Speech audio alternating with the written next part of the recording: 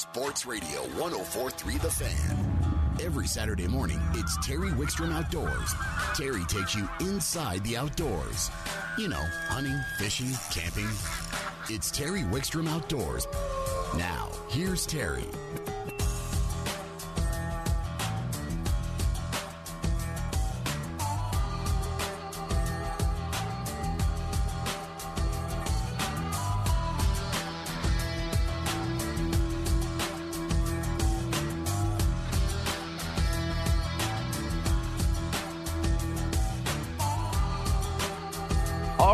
Good morning. We are here waiting for the golf guys to get out of the way. They're good buddies, but you know what my saying is about golf. We love golf. It keeps the unworthy off the water. We have got a full show lined up for you today. We're going to talk some fly fishing in a couple different episodes. We're going to segments. We're going to talk high country fly fishing, and we're going to talk stillwater fly fishing with the rivers running so high. Going to talk some regular fishing with Nate Zielinski, and Greg Claudio, legendary guide from Minnesota, is going to join me in the second hour. And we did a 2-day extensive test on some baits, and we're going to tell you about those baits and what we caught and how they worked. And it was pretty phenomenal. We did a really good time. Of course, Ronnie Castelloni will join us, and he's going to talk about the high water level at Boyd and some of the opportunities there. But let's go right to the phones. And joining us, a good friend of the show. You've heard him on here many times in the past. He's an author. He's a fly tyer, an accomplished fly fisherman, a good friend, Mr. Steve Schweitzer. Good morning, Steve. Hey, good morning, Terry. Thanks for having me. Well, it's great to have you on. You know, I thought I was going to have you on earlier in the year, but I wasn't sure the high country was accessible. Yeah, that's actually a good point. I think we're about 2 weeks into the high runoff mark. So 2 weeks ago is when it kind of crested, and I've been up in the high country 2 times over the past week, and I'm getting close to 11,000 feet with almost no snow on the trails. So that's a really good sign. Well, before we go any further, for folks that don't know, Steve has written a couple of books just dedicated to a guide to fly fishing the high country. One was a Fly Fisherman's Guide to Rocky Mountain National Park, and the other one was a guide to Indian Peaks Wilderness Area. And those are 2 of your favorite places. I got to ask you, though, Rocky Mountain National Park, but what I've been seeing in the newspapers, would you probably stay away from there on a weekend? Oh, my gosh. We were there last weekend. We got there pretty darn early and still had to go to the overflow parking at Bear Lake and take the bus up to a trail at about 6:30 in the morning. And then as we left about 3 o'clock in the afternoon to go downtown and get ourselves an ice cream cone, the line was about 1 mile long to get in. Just shy of a mile. So that's to be expected. You know, if 10 years ago the park got about 3.2 million visitors, last year they had 4.6 million visitors. So it's really increased. Well, and it's a holiday weekend too. You know, people were planning vacations on both sides of the 4th of July. But weekends are going to be busy. But the one thing we should mention is don't be afraid to go up during the week, because during the week you can usually get in pretty easily. And if you're going to head up to the high country, which we're going to talk about, you're going to get away from the crowds, right? Oh, absolutely. It only takes maybe 20 minutes, maybe 30 minutes of walking off any trailhead, and you're going to be the only fly fisherman around. Most of the visitors are day hikers with families and kids, and so you'll still get a good experience up there by yourself. All right, so let's talk a little bit about what is going on. You mentioned earlier the rivers. The lower parts of the rivers are blowing out pretty well. We really dodged a bullet with this cold weather. I know a lot of people didn't like that it stayed cool so long. But if that water that was up there had come down all at once, I think the flooding would have been epic. But we're fortunate that it's melted slowly. But my indications are there's still quite a bit of snow. Is that what you're seeing? Yeah, there is. At about 10,000 feet, I don't care where you go in the immediate Rockies here. I can't speak to the southern Rockies in Colorado, but you're going to see some snow, maybe some snow in the trails. At 10,500, you're definitely going to be walking over snow. to get to the lakes. The lakes are iced out at 10,500. 11,000 feet, you're going to see maybe a little ice on the lakes. With this warm weather we've had in the past 8 days, that ice will go away in just a couple of days. So I doubt that there's any ice on the lakes anymore, but getting there will be a little rough. So, and there's still plenty of snow to melt to come down and make those rivers cool. Now, when you're up there, did you up just to scout, or were you actually fly fishing? Oh no, now Terry, I would have to take a fly rod if I went up that high. All right. Yeah.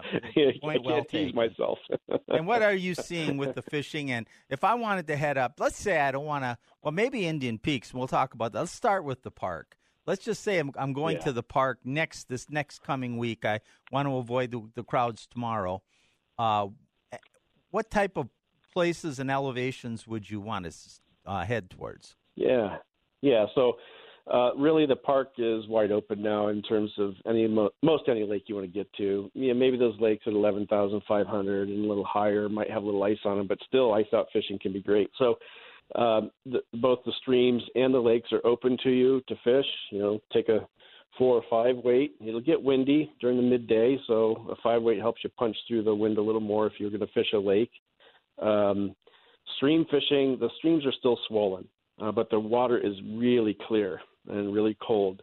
Those fish have fed really well because when the water rises, it washes up on its banks and kind of dislodges insects and worms and whatnot that normally live on a dry bank, or a moist bank, that is. So these fish have fed really well. They're sitting tight to the bank or low to the bottom where the flows are really slow. So that's where you're going to have to get your fly. I caught in a very small stream, no more than maybe 7-8 feet wide. Yesterday, I caught a 13-inch brookie, which is big for That's the park. A beautiful brookie. Oh, I love brookies like that. Yeah, it was a male.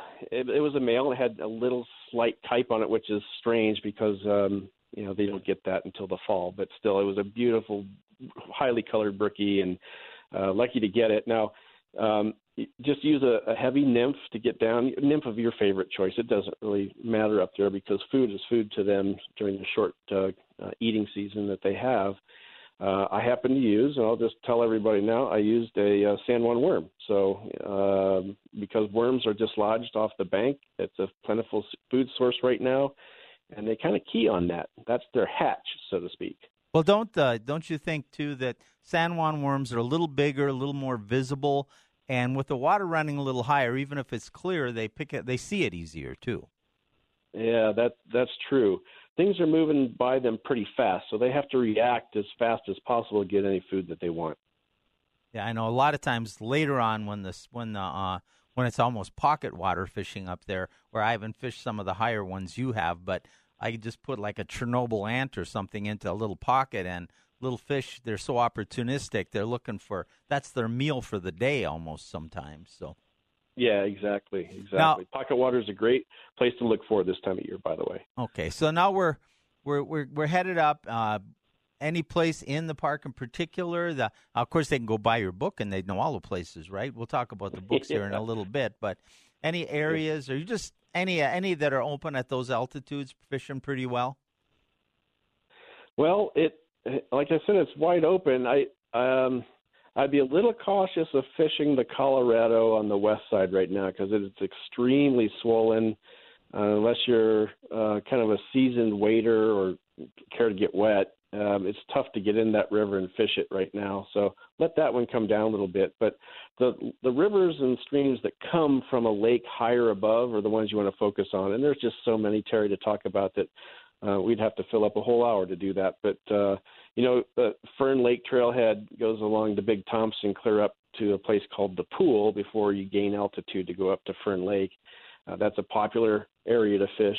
And I have to tell you, by the way, that we saw moose on both trips, both on the east and the west side. So there's moose everywhere. Just be cautious. And we saw some elk with little ones that still had spots on them. So just be cautious of the mamas and the mooses up there that have the little ones running around. Yeah, they can. People don't realize moose are probably the most dangerous animal in Colorado. They're also one of the most spectacular to see if you're cautious and you watch them from the right distance. Now, let's talk about Indian Peaks. Is that a little more accessible, less crowded? How would you approach Indian Peaks? Yeah, I was just there yesterday. And same rules apply, 10,500 to 11,000. You'll see some snow, but the lakes are open. The interesting thing is the Brainerd Lake recreation area, state recreation area, opened up last Tuesday, so just about a week ago. And so that parking lot saves you 2 miles in and 2 miles out if you park from the remote lot or hiked in from the remote lot. So, but the rivers, man, are they full? And up in the higher meadows around the lakes, it is swampy. And I'm going to tell you something, this is going to be a bad mosquito season up there, so be prepared with that as well. Oh, yeah, there's a lot of water. It's going to be, people need to beware. Before we run out of time, I want to talk about the books, though. First of all, they're going to start fishing. It's going to get better and better. How late into the fall do you fish these areas? Oh, my gosh, up until at least past the first snow. Once the streams start to freeze, and obviously that cuts down a lot of fishing opportunities. So, you can go into the 1st of November with no problem in most any year. Yeah, and it's spectacular. To me, the areas you outlined in your books are the essence of fly fishing. I mean, we talk about, and you and I have chased fish all over the world and big trout and other species, but you may not catch a 25-inch trout up in the park, but you get in some of those lakes, you can catch some pretty good-sized ones. But when you're fishing those streams and you're just in that setting, I don't know that anything could be more beautiful, Steve.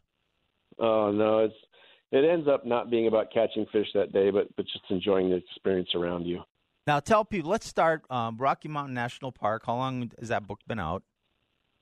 Since 2011, so it's been out a little while. And it's and folks, I'm going to tell you that Steve's books they're guidebooks to fly fishing, but they're tabletop books. He's an incredible photographer, and the pictures that are in these books, Steve, are just fantastic. It's a book you leave out on your coffee table. And if I was going to describe the book, and then I'll have you tell me if I'm wrong, I would say it's a book that you don't necessarily read from cover to cover, but you pick up and look at before you go, and there's maps and there's information about hatches and trails. Well, why don't you kind of take us through what people would find in the book? Yeah, the books, both for Indian Peaks and Rocky Mountain National Park, are meant really to be guidebooks about getting yourself or hiking yourself into fishable water. So it's partly a hiking book and partly a tactics how-to book. And I really wanted to take photos to show the people what they could expect and visually experience if they were to go to the place that they've chosen for that day. So the pictures are really meant to give you a visual guide as to what's there and the beauty that just surrounds every fishable water in the park.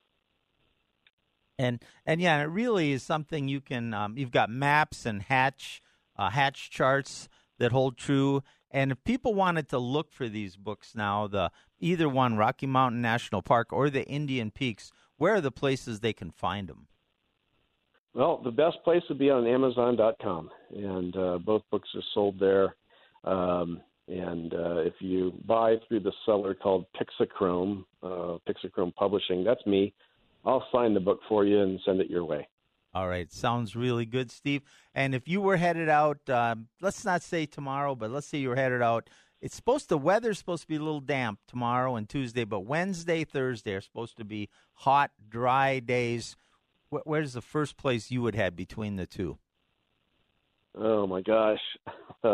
Well, I would probably go to Indian Peaks Wilderness Area. That place is just opening up, and the rivers are just full of fish and water, and it's a little more wild, and the hiking is just as easy or just as difficult, whatever you want to make it, as Rocky Mountain National Park. So Indian Peaks is my choice. All right. Thank you, my friend. We need to get together soon.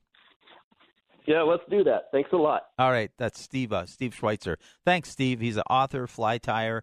Incredible books. If you haven't seen those books, get a hold of a copy. But most of all, we've got these great resources up there. Get up and take advantage of them. We're going to take a time out. When we come back, we're going to talk about some other fishing opportunities in Colorado at a state park, and maybe a way you can even make some money and have some fun on Terry Wickstrom Outdoors on 104.3 The Fan. Terry Wickstrom Outdoors is brought to you in part by Sun Power Sports. Colorado's largest ATV and motorcycle dealer.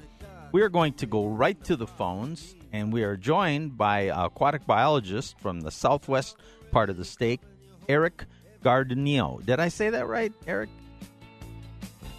Oh. All right, Eric, now you're there. I hit the wrong button. That was my fault. Oh, boy, you had me nervous there for a second. Well, usually I try to blame the people in the control room, but I hit the wrong button. So, well, thanks for having me on. I'm glad we got to do it. Yeah, I am too. Now you're in the southwest. Before we there's an event coming up in a particular reservoir we want to spend some time on. But before we even get to that, overall, what are you seeing in your region as far as river flows and water levels? Oh, it's been crazy this year. You know, we had such a historic snowpack, and that snow just kept coming through the spring months, and even here into June we were getting snow. So I'm sitting here at Ridgway Reservoir right now, and the mountains around here are still white, and the rivers are running full and off color, and kind of a tough year to be a river fisherman out on this end of the state. Well, you know, one of the things we're going to talk about in the second hour of the show, and this is for fly fishermen, we're going to talk a lot of conventional fishing also, but is taking advantage of the still waters while these rivers are running so high. Now, we're glad to see this water. We know it makes things tougher, but we needed this water, and it really does do a rejuvenation to these rivers too, doesn't it? Oh, yeah, it's one of the best things you can have for a river. You know, it comes through, it scours out some of that sediment, that loosens up the cobbles and the riffles. Those loose cobbles are where your bugs live, so normally you have really good invertebrate response after these kind of years. And then they're also just good for creating sort of the shape of the channel and your natural habitat features that fish are gonna hold in. So really happy to have the water, and you know, on top of that, unlike last year, they're going to have nice water temperatures clear through August. So should be a really good year for the fish. They tend to handle these high flows really well. It's just the fishermen that get a little frustrated during runoff. Yeah, I think we're going to get some runoff for a while yet, but I think we're going to have some incredible river fishing in the fall. But you said you're at Ridgway Reservoir. Let's talk a little bit about Ridgway. We'll get into the actual fishing there because it actually has some incredible fishing, but it has a couple species that, because of the protection of native species, that there has to be some mitigation done, and you guys have come up with a way to do that and still make it fun for the public, haven't you? Yeah, you know, we've had a problem here at Ridgway Reservoir for a number of years where we've got invasive smallmouth bass in the reservoir. This reservoir drains into the Gunnison River eventually, where we have some very valuable warm water native species. And there's a lot of research that shows that these smallmouth bass can be really damaging to those native species if they get established in the river. So what we're doing here at Ridgway is just trying to allow the anglers to have some fun helping us out with this problem. And what we've done is we've got a tournament going with a harvest incentive. We're offering $12,000 in cash prizes this year with a number of ways to win, all based on catching smallmouth bass and turning them into us. So let's tell people. So the idea here is to help get the smallmouth out of the lake so they don't end up in the river, but then also to manage the fishery so it ends up being an incredibly good fishery. But first of all, you've got this tournament. How many years have you been running this tournament now? This is the 5th year, and it's been very successful. I've got to say we have some great anglers here in the state. We've seen a decline of 58% in the number of smallmouth bass in the reservoir since we started doing this tournament 5 years ago. So folks have been effective, and we're just hoping to keep that up. Now, you got some pretty good amount of prizes. How much do you have cash to give away this year? $12,000 cash. That's pretty awesome. So how do I win some of this? Say I want to come out. When are the dates of the tournament, and when do I have to be there?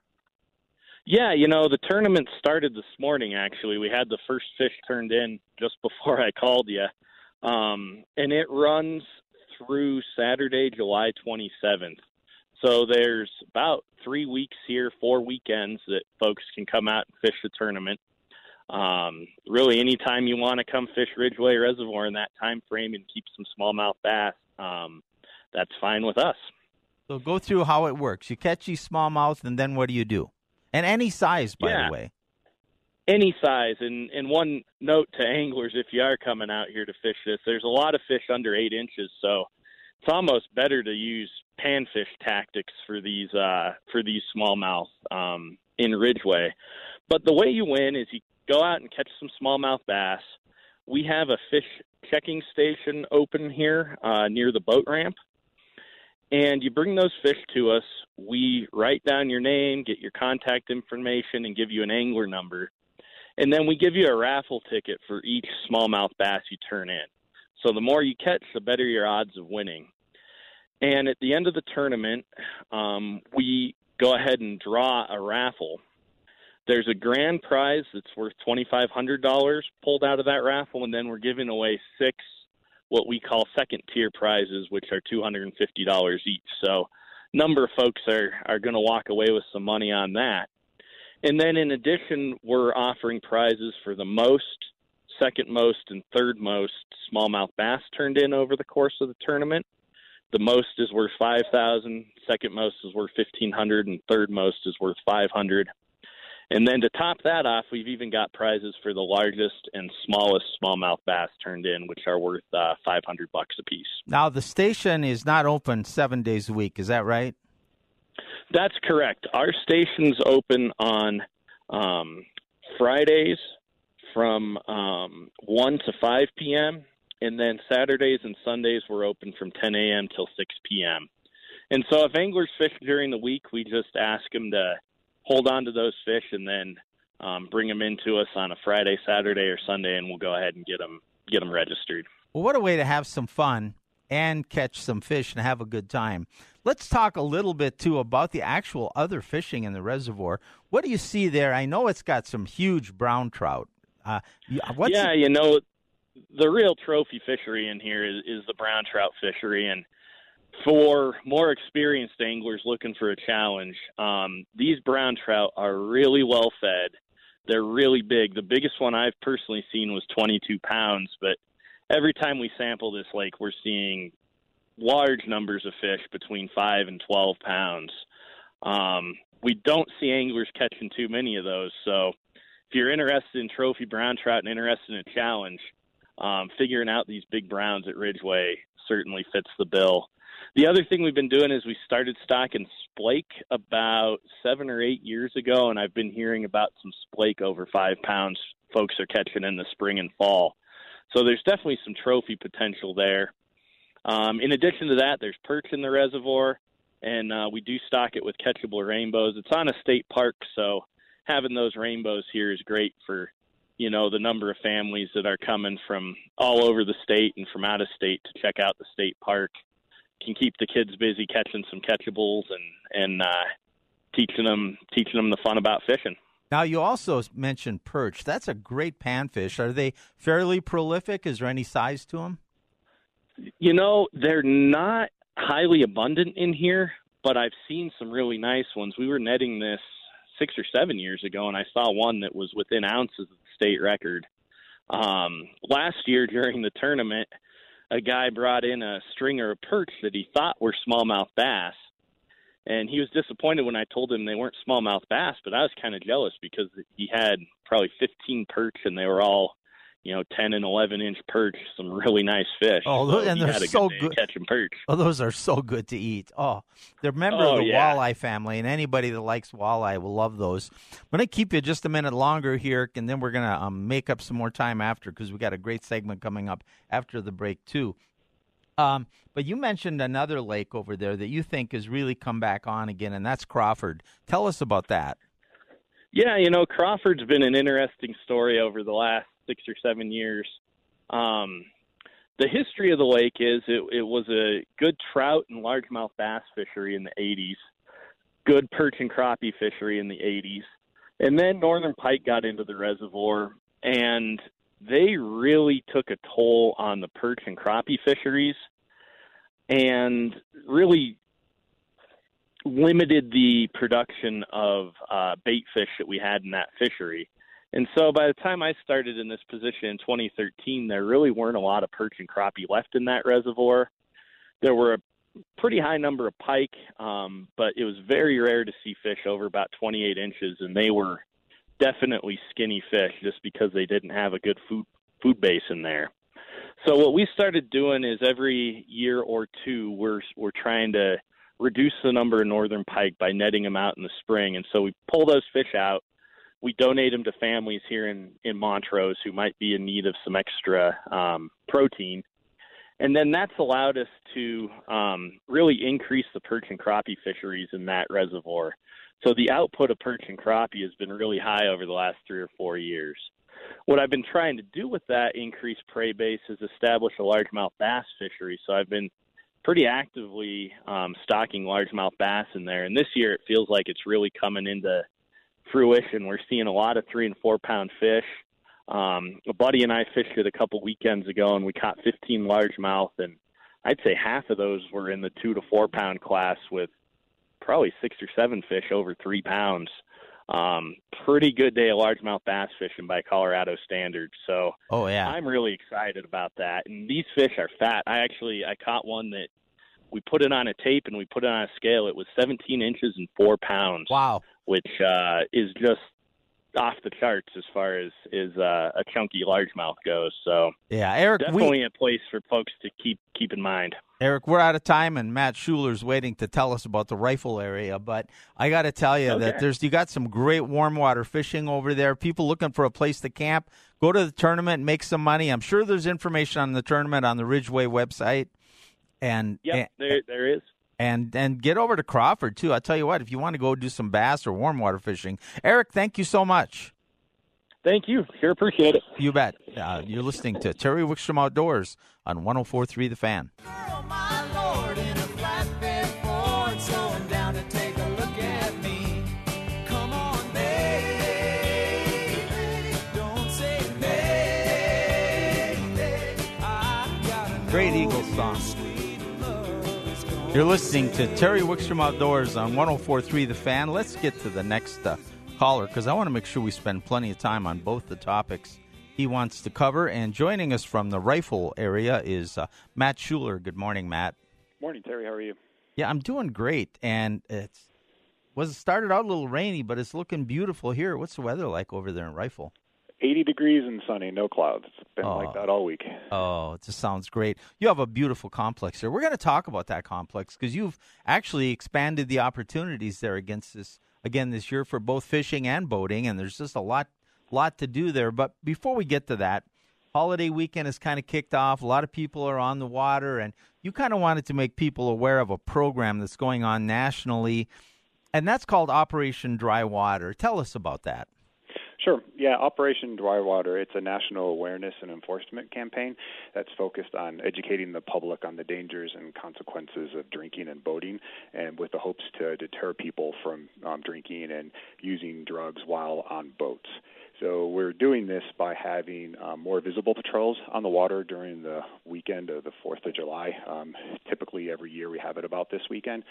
So agencies across Colorado are talking to people on boat ramps and out on the water to let people know about the dangers of alcohol and drug use and about our tough BUI laws. So boating under the influence in Colorado, it's a misdemeanor.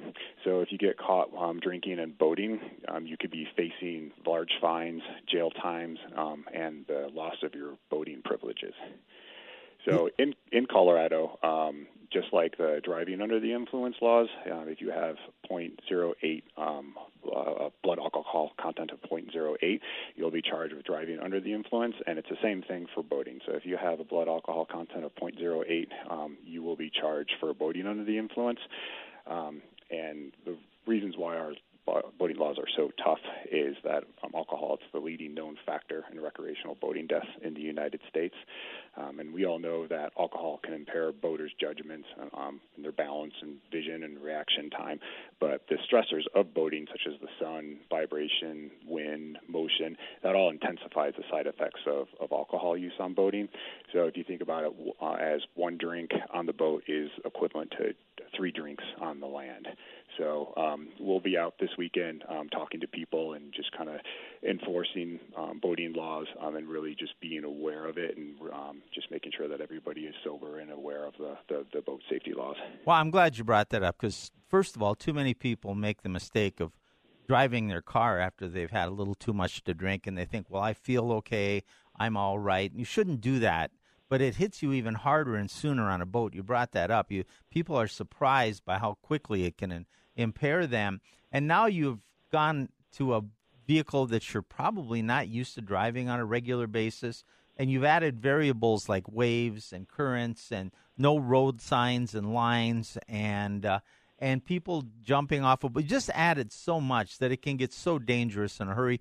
You know, we've had, I think, 10 drownings in Colorado already this year. I don't know if any or all were alcohol related, but we want people to go out and have a good time. No one wants to be mean, but, you know, you've got to use common sense around the water. Yeah, absolutely. Everything that you said is true, and you know, large percentage, over 80% of the boaters that are on the lakes and that have been involved in boat accidents don't have any sort of boat education or boat training. So if you think about it, a lot of people out there just don't really understand what they're doing on a boat. I stop people all the time that tell me that it's the first time that they're on a boat and they're doing something careless. So if other people are out there behaving like that, you want to be sober to just at least stand a chance of defending yourself and protecting yourself against everybody else. So you can kind of look at it that way. And you're right about the deaths in Colorado, the drownings so far this year. I know that some of them did have alcohol or drugs or a combination of the two in their system. And this isn't just for power sports. This is also for paddlers as well. So if you're on a canoe or a stand-up paddleboard or any kind of inflatable boat or a kayak, the DUI laws apply to you as well. I have investigated drownings of paddlers that did have alcohol and drugs in their system, and it resulted in a drowning. So it's not just for our power sports; it's for paddlers as well. Well, you know, and speaking of all that, and I want to move on to the great opportunities. Don't want to make this just a negative, but we want people to not have a tragedy and not be involved in a bad situation. But a lot of people are out there, and whether they're water skiers or jet skis or fishermen in different boats and kayaks, and I own kayaks, I own a big boat, I own float tubes, I have a wide variety, but a lot of them are inexperienced. They just want to be outdoors, but no one takes the time, either the dealer that sells them the equipment or them themselves need to take a personal responsibility to learn the rules so that we can be out there and all have fun and, you know, and understand what the common courtesies and etiquette is. One great one I run into all the time are vehicles, whether they're a fishing boat getting in the way of a sailboat, whether they're a paddle boat or getting too close to a fisherman on shore. But you have to give other craft that are, especially anglers, 150 feet if they're on shore and 150 feet from a boat. A lot of people aren't even aware of that. Yeah, absolutely. And there's a lot of ways that you can educate yourself. Our website, our CPW website, has a ton of information under the boating section about the navigational rules and the safety equipment that's required. We also offer boating safety classes. They're designed for 14 and 15-year-olds. If they want to operate a motorboat, they'll take this course, and then they can operate a motorboat. If you don't have that course, you can't operate a motorboat in Colorado until you're 16 years of age.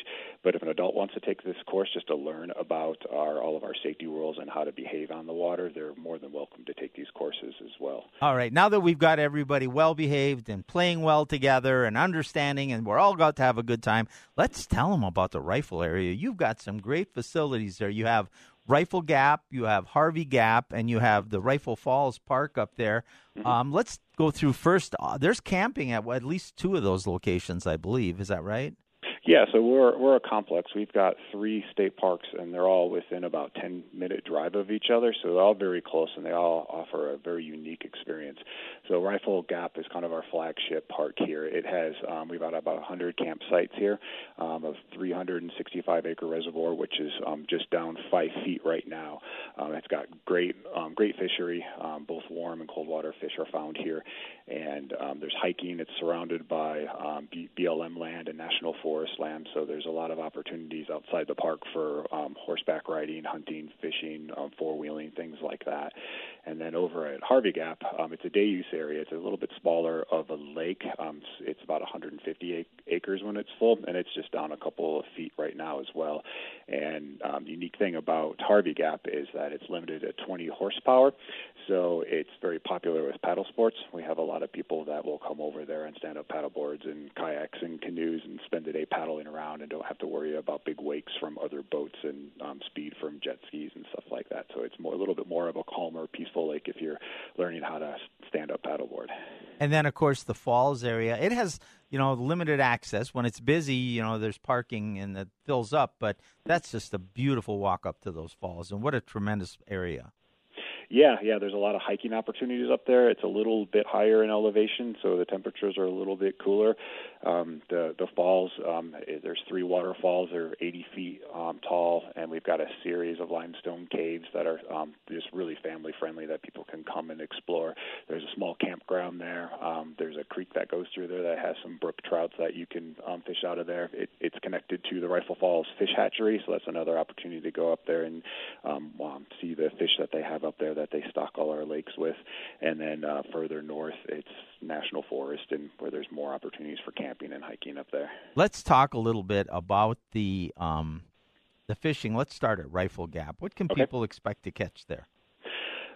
So right now, people are reporting that they're catching perch, smallmouth bass, and walleye. We also have a lot of trout in the lake. It's not. We primarily stock it with our rainbow trout. We get a lot from our hatchery just up north. We're good friends with the people up there, so they give us a lot of rainbow trout. It's a little bit slower right now with the temperatures warming up, but we also have black crappie, and we've got smallmouth bass. I think I mentioned that, and pike as well. So we've got quite a few different varieties of species found in our lake here. And then over at Harvey Gap, we pretty much have the same species, but we also have largemouth bass there, and we have channel catfish, and we stock it with tiger muskies as well. Yeah, so it's great, both two-tier fisheries with both trout and then all these warm water species. And we should mention that Harvey Gap just reopened. Yes, so it's been boaters. Closed. Yeah, it's been closed the last 2 years because there wasn't funding for the Aquatic Nuisance Species Program. So we just reopened it this year for boats. So it's the first time in a couple of years that boats have been allowed back there. And like I said, it's limited to 20 horsepower. But if you've got a larger motor on your boat and you've got a trolling motor, just use your trolling motor and you're fine. You can use your larger motor to help you trailer your boat if you need to. So that's somewhat of a new recreational opportunity we have up there that we haven't been able to have the last couple of years. Well, people are always looking for beautiful places to camp and then a variety of warm water fishing, and Rifle really provides that. And you've got from the Front Range that beautiful drive through the mountains to get there. We've got to run, Matt, but a lot going on. Let's hope that people remain safe, but there's lots to do out there in this great weather now. Yeah, absolutely. We got great weather. There's a lot of recreation opportunities up here, even outside our parks. All right. Thank you so much, Matt.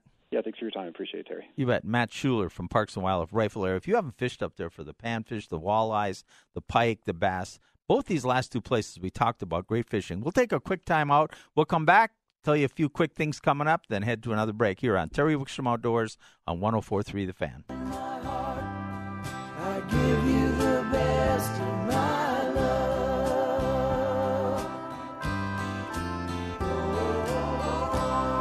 Good music choices. Terry Wickstrom Outdoors is brought to you in part by Sun Power Sports, Colorado's largest ATV and motorcycle dealer. And I'll tell you what, if you've never gone down and just checked out that facility, if you're into motorcycles, side-by-sides, ATV, wave runners, any of those things, go down and check them out. Their selection and their size, they're at 88th and Washington is the address, but they're really just off of Pearl and 88th.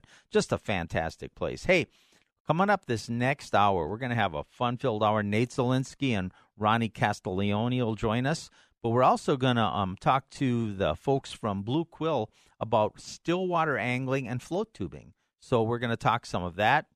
And then during the next hour, Greg Claudio, legendary guide, outdoor writer, and tournament fisherman from Minnesota is going to join me, and him and I spent a couple days on the water in northern Minnesota just testing some baits. Now, occasionally we'll do this, even if they're not necessarily the best presentation for the conditions. We'll take certain baits that we want to test to see how they perform, and we went out and tested and fished strictly with one brand of bait, and the results were pretty phenomenal. We're going to share that with you in the second hour. And it was really interesting, and we're going to tell you how we did it, how we rigged them, the kind of waters to look for, and a lot of that will apply right here in Colorado. I'll tell you what, you're going to be able to fish a lot of these same presentations and have a lot of fun and a lot of success with them. And, you know, if you want to know about when we do these kind of things, we always post on Facebook. I'll be posting some pictures and videos and some results of what we did with the baits, showing pictures of fish, pictures of the baits, how they were rigged, and some videos of what we did over the next week or so. So that'll all be on our Facebook page, Terry Wickstrom Outdoors. So you should follow us. And you would have known last week that Brad Peterson was filling in for me, and he had Godfrey from the Duck Dynasty crew on with him. He had one of the Linders on with him. All that will be on our Facebook page. You'll know when it's coming up. Next week, Austin Parr is going to fill in. I'm going to be going down to ICAST. And when I get back from ICAST, I'm going to be posting. ICAST is the big fishing expo every year. It's not open to the public. It's the media, the manufacturers, the dealers, the industry. And a lot of stuff gets announced. I'm going to be covering a lot of that and letting you know what's going on there and giving you some insight into what any new products that come about. So you should follow us on Terry Wickstrom Outdoors on Facebook. And also, Karen, every time I do an article, or a lot of times I'll bring back a past column I wrote for the Denver Post or something, I'll post it on my Facebook page, or Karen will, and you guys can go reread it. Now, add a few notes, make it more timely. And every time Karen adds a new video to our YouTube channel, by the way, our YouTube channel is growing phenomenally. I think we've got 100 to 150 episodes up there now. Every time she adds that, she posts that on our Facebook page, Terry Wickstrom Outdoors. So, and then if there's a really special podcast, which you can always listen to the podcasts from this show by going to 104.3 The Fan, and we go back for months actually.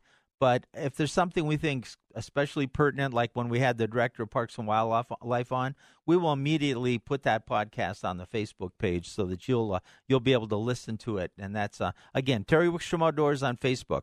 We're going to take a quick time out. When we come back, Nate Zielinski is going to join us and not only give us a fishing update, but I think he wants to talk a little bit about getting ready for hunting, and he's going to have a special guest. All that and more coming up on Terry Wickstrom Outdoors on 104.3 The Fan.